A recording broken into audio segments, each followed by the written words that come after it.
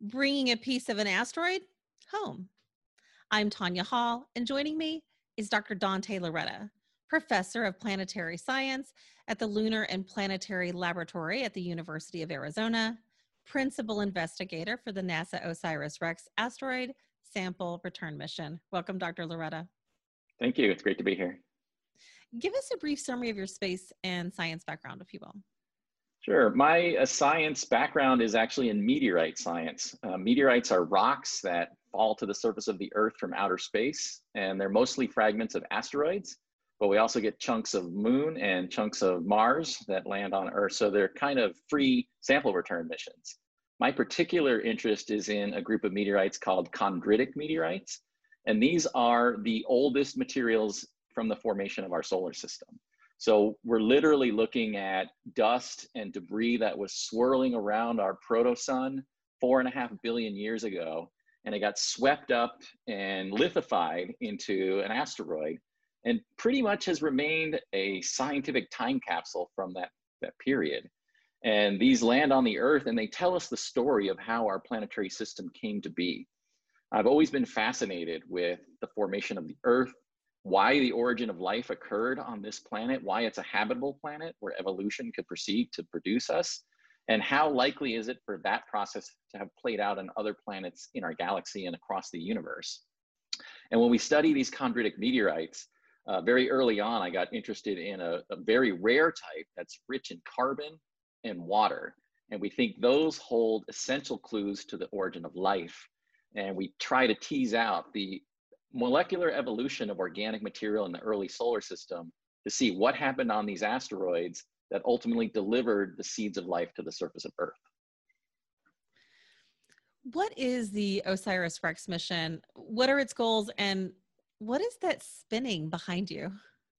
Right behind me is asteroid Bennu, a near-Earth object that is the target of the OSIRIS-REx asteroid sample return mission. So I mentioned that we were interested in these carbon-rich meteorites, carbonaceous chondrites, because they might hold clues to the origin of life. But it turns out the process of delivering a meteorite to the Earth introduces a lot of problems. First of all, it has to go through the atmosphere at high velocity, and the outer surface of that is seared at high temperatures. And then it lands on some location on Earth. Sometimes people pick it up relatively quickly after it lands. Sometimes it sits there for thousands of years before people collect it. In all cases, it gets contaminated very quickly by terrestrial microbes.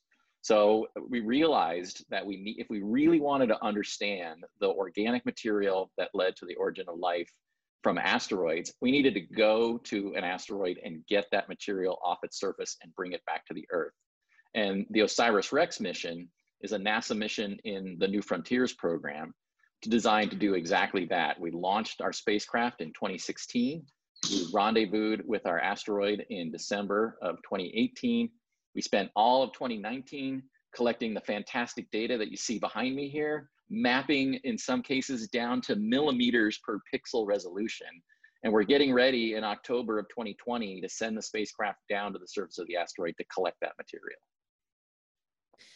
What process will the spacecraft follow to obtain the new Bennu samples, and how will they be delivered to us here on Earth? Yeah, we have a device on the spacecraft called the TAGSAM, the Touch and Go Sample Acquisition Mechanism.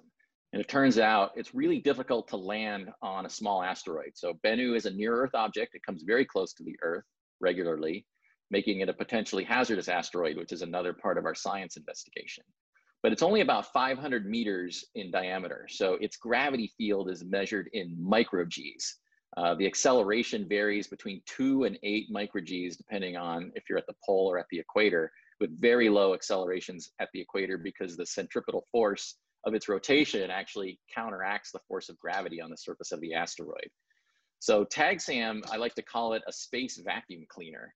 It's basically at about 3-meter long robotic arm. At the end of that arm is a 30-centimeter diameter air filter that would actually look right at home on the carburetor of a 57 Chevy, and the technology is about the same. Basically, you blow air through it.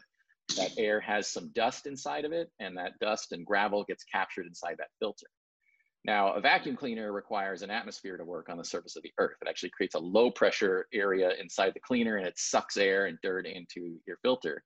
But there's no air on Bennu. It's an airless body because its gravity field is too weak to hold an atmosphere. So we bring our own air. TAGSAM has 3 bottles of gas, mostly nitrogen with a little bit of helium for leak testing during development.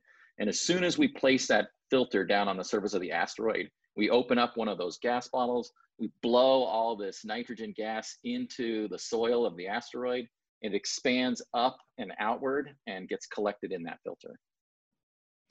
What science or technology hurdles did we have to overcome to make this dream a reality?